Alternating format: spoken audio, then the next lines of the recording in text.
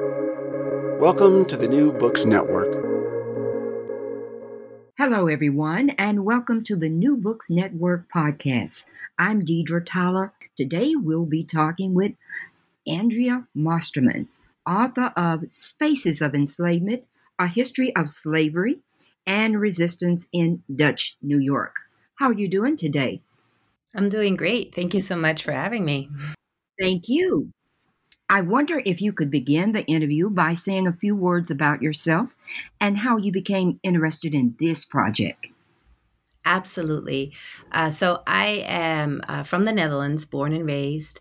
And when growing up, I always had a fascination with American history, especially the United States, and the history of slavery. I grew up watching Roots, amongst others. But I never really heard anything about the history of Dutch slavery. And this is why, when growing older and kind of discovering this history myself, I kind of made it my purpose to really research that history and make sure that we get the information we need to share that with a wider public, so that other people at least learn about the history of Dutch slavery. Um, it's really. Coming out of my own background and my upbringing that I started to look at this particular history. And then, of course, in the United States, the history of Dutch slavery was something that was not really discussed at all. It was oftentimes talked about the colonization of New York and how New York used to be Dutch, the colony of New Netherlands. People talking with pride about somebody like Peter Stuyvesant. But the fact that enslaved people were in part responsible for helping build and develop that colony was always left out. So those are some of the reasons how I came to this project and what my background really, how that informed it. Tell the audience what's so important about spatial control and the enslavement of Black people. So thinking about slavery, spatial control is really a crucial element of that. Enslavement is in large part the containment of people, holding people in bondage, not allowing them to move and do things that you don't want them to do. Like captivity is a crucial element of enslavement. And so when we look at the history of slavery and systems of slavery, we see that controlling enslaved people and controlling their spatial their movements through space and their activities in spaces is really instrumental in being able to enslave a population. So when looking at then the really a more spatial history of slavery, it helps kind of see some of the ways that enslavers were the things they were implementing to keep enslaved people in place or to control them. So system of surveillance, legislation that would limit their activities, restrict their activities or movements, segregating people, enslaved people, or separating them from certain spaces. All of that really became a crucial element of being able to control a certain population. And in this case, enslaved Black New Yorkers. Now, describe the Dutch American communities. Mm-hmm. Yeah. So the Dutch started to colonize New York, what today is New York and New Jersey, parts of Pennsylvania, Connecticut even. So it's a larger region that the Dutch at one point claimed for themselves. Even Delaware was at some point part of this area. And the Dutch claimed this as a Dutch colony. This started really with the exploration along the Hudson River with Henry Hudson in 1609, but it wasn't until the 1620s that the Dutch West India Company actually took control over the region and actively started to settle the area. And with that, during that Dutch colonial period, then we see that Dutch people are settling in the area. By 1664, the Dutch lose the colony to the English. They briefly take it back at some point, but then the English take it back again. So by the 1670s, it's an English colony. And what happens is that a lot of the people, the Dutch descendants, the Dutch colonists and their descendants are still living in the area and really are holding on to Dutch culture for a very long time. So we see that Dutch Americans are still speaking the Dutch language in some areas into the early 19th century. We see that people are still making Dutch American foods, celebrating Dutch holidays, sometimes building their barns and such with Dutch style architecture. So the Dutch American communities that I talk about really are in many ways culturally Dutch, or a form of Dutch, like really Dutch American, because they're adapting also to their local circumstances.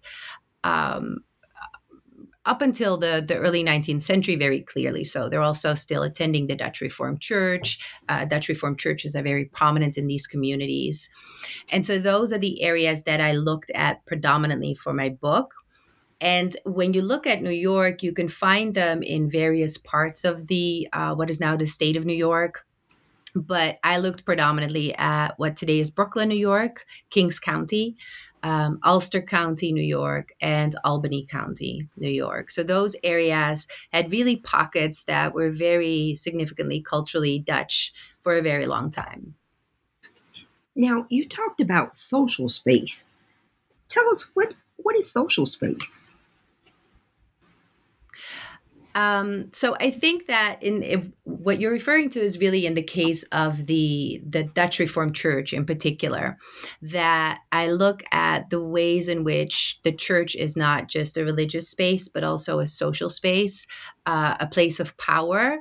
And what is important about this and thinking about the church in that way is that when you look at the Dutch Reformed churches and how the Dutch Reformed Church or the Dutch Reformed churches, like the local congregations, respond to slavery and enslavement and accepting enslaved people in the church, what we see happening is that it's oftentimes analyzed in terms of theology and religion and church history. But what is also important is to look at it in a more social context, because being part of a Dutch Reformed Church, being a member in the Dutch Reformed Church, also as a way to advance within society. And in fact, we see that the most prominent people within that community would become elders in the church. They were the ones who were determining who would be accepted within the church. And so it's not just important on a religious level, but also very much a prominent social space. And this, of course, I'm looking at it in the context of the church, really emphasizing that. But you could apply that to other areas of looking at exchanges in the various spaces as well. In chapter 1, there's a term that you use, have freedom. What does this mean? So this is a term that appears in the records a few times. It refers to a group of men and their wives who obtain freedom at some point. The most prominent group, or the group that's most well known, is a group of 11 men who are obtaining a conditional freedom in 1644. The term is actually more prominently used for a group who gets their freedom much later on in January of 1664. And in all of those cases, their freedom is conditional, meaning that they are free, but only under certain conditions. So for the 11 men who are getting this type of conditional freedom in 1644, and their wives as well, the conditions for their freedom are that they still need to pay yearly tributes to the Dutch West India Company. And the Dutch West India Company was the company that enslaved them. They were company slaves, as they were referred to. They would still have to pay a yearly tribute to the Dutch West India Company. They also would have to assist the company whenever it would need them. And their children, even those who had not yet been born, would remain in bondage. And that was the conditions for these 11 men, but in other cases there are other conditions. So in the case of 3 women, for example, who are obtaining a conditional freedom in December of 1662, they are, and these women, it's Micah and Susanna, are 2 of the 3 women. They are required to still return to the house of Peter Stuyvesant monthly to clean his house. And that's the condition of their freedom. And so over time, this has been increasingly referred to as half freedom because it does appear in the records once or twice. It's also referred to as half slavery at some point. Interestingly, the term half freedom is used in the Netherlands to refer to serfs. So there seems to be some sort of a connection with older systems that existed in the Netherlands and in more broadly in Western Europe that have a similar term of people who still have certain responsibilities, requirements, are connected still, are still held in a form of bondage, but it's not considered full slavery. Now, I'm always looking at terms. Defensible spaces. How does that connect with the Dutch American communities? So defensible space is introduced by Oscar Newman, and it really looks more at 20th century architecture. And what he does is that he analyzes how architecture could be used to defend a space. So how can you organize your community, or how can you build homes or apartment buildings in a way that it avoids crime and such. And what was interesting, I mean, this is a sociologist, and in some ways you would not expect this to have anything to do with looking at slavery in early New York. But what it showed, I think, and how it became important for me to look at space and in the context of New York, is that we see similar ways of building homes in early New York in a way that allowed for control, surveillance of certain members of the community, and those members in particular being enslaved people. What's interesting is that Oscar Newman actually shows an example of a Dutch home as the ultimate way of defending having this defensible space of how architecture could be used as such. So, and that's a similar type of home that we also see in early America during the early Dutch colonial period. So it really helped me to kind of think through the role that the built environment and architecture can play in controlling and surveilling, monitoring enslaved men, women, and children in these communities. Now, another way in which they control was through passing laws. Tell us about the 1713 New York City law. Yeah, well, let me go back a little bit and to kind of contextualize that. What we see in the Dutch colonial period, so that era where there were enslaved men and women who were able to obtain some form of conditional freedom, what we see during that period is that enslaved people, a group of them, especially those who were enslaved by the Dutch West India Company, who actually had a home within New Amsterdam, which was a very small area at the most lower part of Manhattan today, south of Wall Street. And those men and women, they actually within that community were able to attend the Dutch Reformed Church. They went to the courts. We see them appear in the court records defending property, or sometimes arguing over unpaid salary. They also were going to taverns. They were purchasing and selling goods in the streets of New Amsterdam.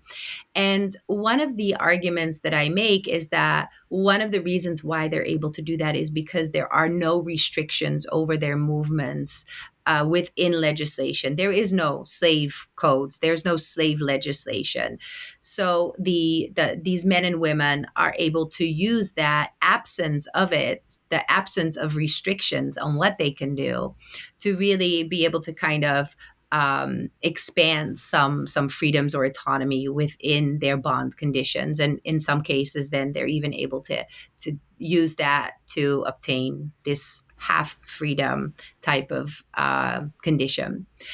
Now, over time, this changes significantly, especially it really starts toward the latter part of the 17th century and into the 18th century. We see that there is more and more legislation that limits the movements and activities of enslaved people. So enslaved people are no longer able to purchase alcohol. They're no longer able to sell and buy goods without permission from their enslavers. They are no longer allowed to meet with larger number of people. So in some cases, 3 or 4 people is the limit of how many enslaved New Yorkers can meet in public spaces. And all of that legislation significantly limits the movements and activities of enslaved people. And really, the reason for doing that is to, as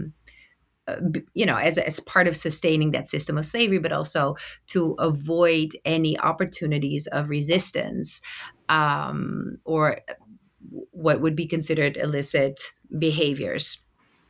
And when we look then at the 1713 legislation, what we can note there, so that's in New York City, and this is right after the slave rebellion of New York City, which happened in 1712, during which enslaved people in New York actually put fire on several homes. Several white New Yorkers were killed during this rebellion. And so it's in the aftermath of that the New York City Council passes more strict laws to make sure that enslaved people, that their movements and activities are regulated. And especially at nighttime, enslaved people are actually required to wear a lantern if they travel the streets at night. So it's a direct response to that particular slave rebellion. And we see similar instances in the records. Like in 1708, there's a case of an enslaved man and woman actually killing a whole family in Queens County. It was the Hallett family. And so the father, the wife who was pregnant, and their children. And in response to that, we actually see that legislation refers to that particular instance as a reason why they need stricter legislation, or if the legislation already exists, why it's important that that's actually abided by and made sure that it is abided by. Thank you. Now, when people were free, what were some of the restrictions of the free individuals? Well, one really important thing to think about is that if you have a society in which a certain part of the population is enslaved and that is organized by skin color, then that also means that anybody with that particular skin color, so in the case of New York, Black New Yorkers were by default, in some ways, considered enslaved unless they could prove that they were free. And because of that, we also see that for Black New Yorkers to navigate the streets of New York, they would always have to prove that they are there legitimately. So they actually would have to show a pass, for example, if they're traveling from place A to B, a pass that shows that they have permission from their enslaver, or some sort of documentation that shows that they are a free person of color. And we see this on multiple levels. In some cases, activities for Black New Yorkers are then only legitimate if they can prove that they have permission in some way, or if they're accompanied by a white person. And this was actually the case with the 1730 oyster raking ordinance that explicitly says that because Black people had been raking too many oysters, they would no longer be allowed to do so unless they were accompanied by a white person. So merely having a white person present made that a legitimate activity. And we can see that this extends beyond more like this broad legislation, that also on a more personal level, enslavers try to still control the movements of the people that they formerly enslaved. And one particular case of this that really stood out to me was the DeWitt family, Hilletje DeWitt in Rochester in Ulster County. She was an enslaver there. And at some point, a man and woman that belonged to the DeWitt family were emancipated, were freed. Nan and Joe, sorry, Nan and Joe. And she, in her correspondence to family members, Nan and Joe at the time were in New York City, Hilletje was in Rochester. And in correspondence to family in New York City, she actually explicitly tells them, make sure they don't come to Rochester. We do not want them here, because they might actually give the people that we are still holding in bondage the idea that there is this opportunity to become free. And this was a very explicit case, but this happens throughout, where there were different things put in place to avoid that from happening, to still control the movements and activities of Black people, even if they were not enslaved. Now, you talked about a barn fire. Tell us the importance of this in terms of surveillance. So this was in Albany in 1793. There were, according to the records, 3 enslaved people, 2 girls and a man. The man's name was Pompey. The girls were Bet and Diane. And they were believed to have put on fire the stable or barn of the Gansevoort family. And they... Bet, actually, one of the records we have about this is the confession of Bet. And what is interesting about this, so this was a really devastating fire in Albany, New York. It burned down most of one particular block in really the most central part of the town at that point. And what is interesting about it is that in the confession of Bet, she actually explains how they were able to do this. And this really helped me think through the ways in which enslaved New Yorkers still navigated those spaces, even if they were not allowed to. Even if the legislation said that they should not be in the streets at night, or that they should not meet with a certain number of people, all of those things. And these cities, like a city like Albany, had watchmen, bellmen who were patrolling the streets to ensure that nothing illegitimate happened. But what she explains in her confession is that she actually, how they navigated that city, even with all those restrictions and limitations in place. So they met at the house of one of the enslavers, Dow, was his name. And from there, and they met at the kitchen of that home, because they knew that was a place where they could meet, where nobody would notice them. They then waited for the watchman to pass, so they knew exactly when they were surveilling the streets and when they would be able to walk the streets. And after that, they traveled to the Gansevoort home with hot coals, carrying hot coals with them without being noticed. Nobody noticed them while they were doing this. And one of the reasons is that they were using alleyways and backyards. Like they were navigating the city in a way that white people in Albany would not. And this is something that you see throughout the records. If you look closely, you can see references to this, of enslaved people selling goods in outhouses, moving through cities from backyard to backyard or alleyways. And so the story of the fire really was one of these moments, one of these aha moments for me, because she so clearly explains how they were able to navigate that city, even with all the legislation that was in place, and not be caught. Now, another aspect of movement would be parades and celebrations. I thought this was really interesting, your description of the Pinkster Parade. Tell us about that.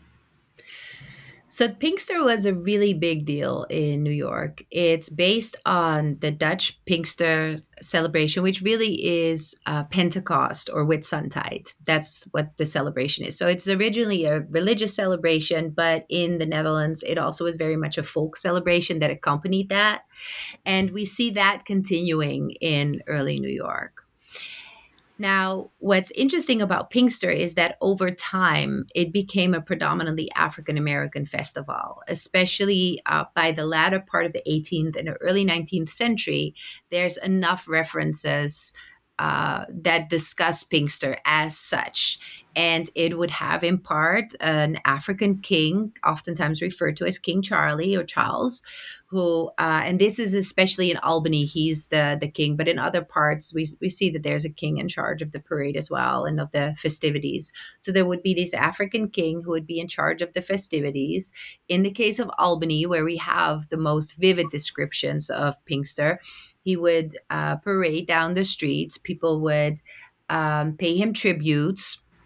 And then enslaved people and free people would gather on what was called in Albany the Pinkster Hill, where now the state capitol is located, and they would celebrate for days. And what they were able to do during those days were all the things that they were not able to do at any other time of year. They were allowed to drink alcohol. They were allowed to gather in large groups, really, make music, dance, play games. And so it became a very important festival for enslaved New Yorkers because oftentimes this was one of the very few opportunities they had to actually meet with family members, see their loved ones. And this is very clear from Sojourner Truth's description. She actually talks about this in her narrative. And she, of course, was in Ulster County, so not in the Albany area. But she talks about the moment when she had fleed her enslaver and he comes to retrieve them, and she almost returns into bondage. Like, she considers this at this very moment because it's the time of Pinkster. And that would mean that she would be able to go and celebrate with her loved ones. She doesn't return, but it just shows how important this celebration was for enslaved men, women, and children in New York. Now, tell us about the places inside of the homes where the Dutch Americans held the enslaved African Americans. Mm-hmm. This is an important part of the history of New York because oftentimes when slavery in New York is discussed, it's portrayed as a system that is more humane, less violent and brutal than slavery in other parts of the Americas or even the United States. And one of the things that oftentimes is said is that, the enslaved people are living in the same homes as their enslavers. And that's kind of portrayed as one of the reasons why slavery wasn't so horrific in New York. In fact, James Fenimore Cooper even refers to it as they are part of one family, in part because they live in the same homes. But when you actually go to the spaces where they were living in these homes, it was nothing like where their enslavers lived, right?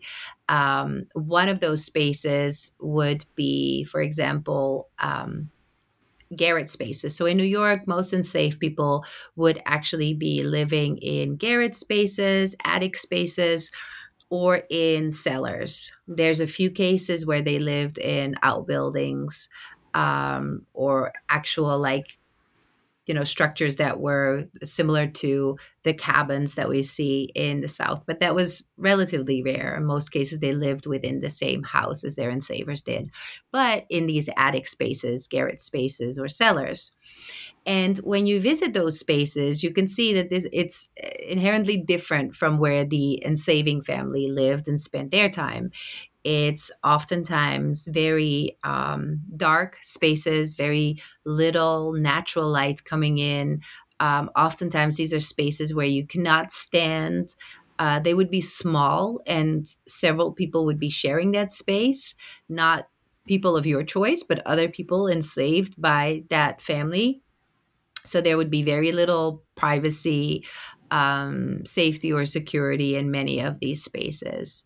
And this is where I think it was so important to actually look at those spaces of enslavement within the homes, because it really shows the ways in which those spaces, or the ways in which enslaved people would have experienced those homes very differently from the people who enslaved them, if only because of the physical space. I mean, then we're not even talking about the emotional experiences that they had in those spaces and what those spaces meant to them. But if we just look at the physical aspects, we can already see that they were very different.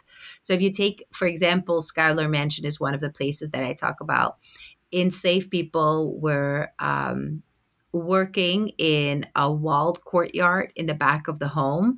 That's where most of their labor would have taken place. And in the cellar of the home, which had only one entrance and exit into that walled courtyard. And very likely, many, if not most of them, would have been living in that same cellar. When you go to Schuyler Mansion today and you enter the home from the front, it's this beautiful house. High ceilings, tall like windows, lots of natural light, large rooms, a huge stairwell. Well, enslaved people would have been using a tiny stairwell in the back. They would have been living in that case in a cellar that had very little natural light coming in, if any. Oftentimes the floors were dirt, or sometimes like some floorboards on top of it. In many of these homes, the kitchen was in the cellar, so it also would have had a lot of the smells and smoke of making those foods. So very different from where the Philip Schuyler family of Albany would have been living in comparison to where their enslaved people lived. Now, you talk about the Lot family and their home. There were some interesting findings there. Tell us about that. Yeah, so the Lot family home, the Lot family, this is a house in Brooklyn, New York, what is today Brooklyn, New York. And this is of the Lot family, a Dutch family that built this home in the 1730s. And it was this one room style building, but they added a kitchen attached to it, and that kitchen had a garret space that turned out to have been the living space of some, if not all, of the people they enslaved. And that was, I believe, close to 10 people by the latter part of the 18th century. And those garret spaces, there's 2 garret spaces, they're so small that for a long time nobody realized that people had actually lived in those spaces until a caretaker of the home discovered in a closet in that kitchen that's on the ground level, the first floor, that the ceiling could move and could open up, and there's a little stairwell that led to those garret spaces. And so those are really an example of the type of spaces where enslaved people lived, that were, you couldn't stand up straight in them. When I visited those spaces, I could barely see anything, even with the light of my phone. And so, to really visit those spaces and to think through the fact that enslaved people were living there really kind of put perspective on the physical space. Now, what is interesting is that when archaeologists were researching those spaces, and after that was discovered, they actually found some items that were hidden under the floorboard. And among them were ritually placed corn cobs and a cloth pouch with a goat pelvis and an oyster shell in it.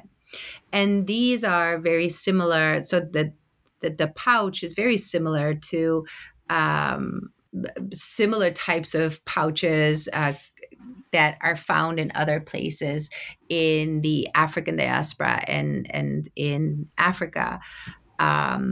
In West Central Africa, this is a very common practice, but we also see it in the Senegambia region, where oftentimes these are referred to as grigri, that are worn either on the body or buried, or in this case, placed under floorboards to safeguard a space or to protect a person. And so it's very likely that this was placed there by the enslaved people who stayed in that space to protect that space, to create some sort of a sense of safety in that space. And similarly, the ritually placed corn cobs, they were placed in the shape of a cross. In one case, that may have been a star. Both of those symbols were very important symbols in many African cultures and in the African diaspora, and were similarly used to safeguard spaces. Now, you talk about Sojourner Truth and her cellars. Any other descriptions you'd like to tell us about with the cellars? I mean, it's very so. Sojourner Truth kind of was her description gives a little bit more of detail about what those cellars at the time actually would have looked like. I've walked through many of these cellars in historic homes, and today's in those homes they're oftentimes used for storage and such. So it's harder to kind of get a sense of what this would have looked like at the time. But Sojourner Truth gives a really vivid description of the cellar in which she grew up at the Hardenberg home, where she grew up with her family, or her father, mother, and brother. And one of the things she mentions is loose floorboards, and that there oftentimes was like water, mud, very little light. There was a very strong smell. And so it helped kind of understanding what those cellars would have looked like and smelled like and sounded like at the time that enslaved people were living there in the 18th and early 19th century. Now, let's move back to the church. You talked about in your book about the congregants. How did they feel about Black people? What is interesting in the Dutch Reformed Church is that, as I mentioned, in the early 17th century, we see enslaved people participating in the Dutch Reformed Church in New Amsterdam. People like Simon Congo and Manuel de Gerrit de Reus, and they were amongst those 11 men who were able to obtain their freedom in 1644. They married in the church. They had their children baptized in that church. So they were actively participating. They also, in their freedom petitions, referred to that, the fact that they were Christians and participating in the church, as one of the arguments to obtain their freedom. Now, by the latter part of the 17th century, we see that slowly but surely, as slavery expands in New York, there are fewer and fewer enslaved people allowed in these churches. And I say allowed, like there's, and that's maybe not, I mean, I think that is true, but there's no record that necessarily says the church doesn't allow enslaved people in the church. In fact, if we look at the Dutch Reformed Church and kind of the governing bodies, they did not prohibit enslaved or free Black people from participating or even becoming members in the church in many cases. But what we see happening on the ground is that in a lot of these cases, it's the local congregations that decide whether or not they will accept Black people in their churches. And by the 18th century, there are very few congregations where we actually, where the records show that Black people were part of the church, were accepted in the church. And it's always been unclear exactly why that happened, because there is no top-down decision that says that they should not be allowed in church. And what really helped me think through this is the fact that, a lot of this is in the hands of local congregations. And at some point, I found a really vivid description of how a local congregation responded to the request for full membership of a group of Black men. And this was in Brooklyn, New York. The 6 congregations of Kings County had 2 ministers, and one of them was Reverend Schoonmaker, and the other one was Peter Lowe. This was in 1788 that Peter Lowe had a group of Black men requesting to become members in his church. And he wanted to admit them. He actually writes in this letter that I found, he literally writes, "I thought they were worthy." But his congregants won't allow them, won't accept them as full members in the church. And Lowe lists the 10 primary reasons of why they don't want these people in the church. And I should note that he disagrees with all of them. He has a rebuttal for all of them. And the objections are very wide ranging and really gave an insight into how these congregants perceived Black people. And why they did not want Black people in their churches. So one of the very first one was that they have no souls.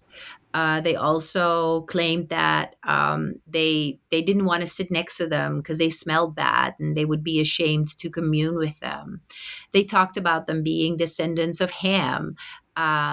They said that it would make them look too much like the Methodist Church if they would accept Black people. They also claimed that they were worried that if Black people would be admitted into the church, they might, the next step might be that they would want to become church elders, deacons, ministers, and that would be a disgrace on the Dutch Reformed Church. So those were some of the reasons in that document that they gave. And so that document really helped me kind of see how this particular congregation was, why they were objecting to Black members in the church. And I have no doubt that it was similar reasons that kept Black people out of the churches and other Dutch Reformed churches. And I should note that at that time in 1788, we know from the 1790 census, so just 2 years after that, that in some of those townships, close to 30% of the population was enslaved. And so in Kings County. And when we look at it on a household level, close to 75% of households in several of the townships of Kings County enslaved people within their home. And so I think that that really helps to kind of contextualize this. Like most of those congregants would have actually enslaved people within their homes. And they clearly felt that this system of slavery could be challenged if they would admit these people in the church. It also shows, their objections to sharing that space, that religious space. They objected to sharing that with Black people. Now, one example in your book of this interconnection among Black families and white families was the example of Jacob Fowler. Tell us about what was going on with him. So there's only one reference of him that I found in the records, which I think in some ways tells us a lot. And there might be more, but I haven't seen it. But in that particular case, he mentions that he can't sell an enslaved child because the child is his son. And if I remember correctly, this is in the latter part of the 17th century. Now, it tells us very little other than this particular Dutch descendant or white settler had a child with an enslaved woman. And the woman is not mentioned at all in the record. And this is something that we see there's very little. We know that it happened. There in the 17th century, there are some actual marriages between Black and white people. By the 18th century, that's very rare. But we know that there were many instances in which free white men would take advantage of the women they had enslaved and sexually assault them, rape them. The thing is that we have very little of this in the records because, of course, this is not something that you would discuss openly. And if there is a record of it, then it may have not been preserved in many cases because it was not seen as something that you would want to preserve. So in the case of New York, we have very few cases where we actually see this. And this was one of those cases where we do have this reference. There's another case in the Schuyler family. There's actually one of the members of the Schuyler family had a child with one of the women the family enslaved, and the child was called Chalk Schuyler. According to the records, he lived in the woods and married a white woman from Albany. But again, there's very little discussed about that particular case, and the woman, the mother, again, is completely left out of the record. So it's very difficult to really get to the specifics of those stories. But every now and then you see these references that show that this did happen in New York in the same way we know it happened in other enslaving societies. Now, what message would you like to leave your reader with after they read this book? One of the things that for me was really important is that people understand that slavery in New York required a system of slavery that really resembles slavery systems elsewhere. The fact that there's patrols, pass systems, a limitation, regulation, of the movements and activities of enslaved people. The fact that enslaved people lived in the same homes, that does not mean that somehow that slavery in New York was more humane or benign. That is something that I'd really like people to get. I also think it's important that people understand that slavery in New York is not an atypical history of slavery in the United States. It's actually, when we look at the longer history of slavery in what today is the United States, New York had a system of slavery in place. Slavery existed there by Europeans of enslaved Africans and indigenous people for 200 years. So 200 years. Whereas in a place like Georgia, it actually was a little over 100 years that we see a similar system of enslavement. Yet when we think of slavery in the United States, we tend to think of places like Georgia. We tend to think of the South. And that is something that I hope people are getting from the book, that they see that slavery, to be able to enslave people, you need a system that oppresses people, that limits their movements, that is a system of violence. And that was the case everywhere, whether it's New York or Georgia or Louisiana. Plus New York was not the way it's remembered, this, abolitionist place. It was a slave colony and state much longer than it was a place of active abolitionist thought. So those are some of the things that I think are important to keep in mind. And just to go back to that last point, slavery was abolished in New York in 1827. That's when they fully abolished slavery. It started with gradual manumission in 1799. 1827 is just one generation removed from the end of the Civil War. That's not that much. Yet somehow that very short period, and I think that people like James Fenimore Cooper are in part responsible for that, in the way that they created the story of New York being a free state. And sure, at some point there was slavery in New York, but when there was slavery here, it really wasn't that bad as it was in the South, for example. And so somehow we tend to think of that very short time period as kind of being representative of slavery in like slave resistance becomes more, the resistance against slavery becomes more associated with New York than the 200 years of history of slavery in New York. So that's a very long answer to your question. But all of those things, I think, are closely intertwined and very important to consider, and things that I hope I've been able to shed some light on. Yes, thank you. Well, I've taken up enough of your time. Can you tell us what's your next project? Yeah, I'm very excited to start working on this next project.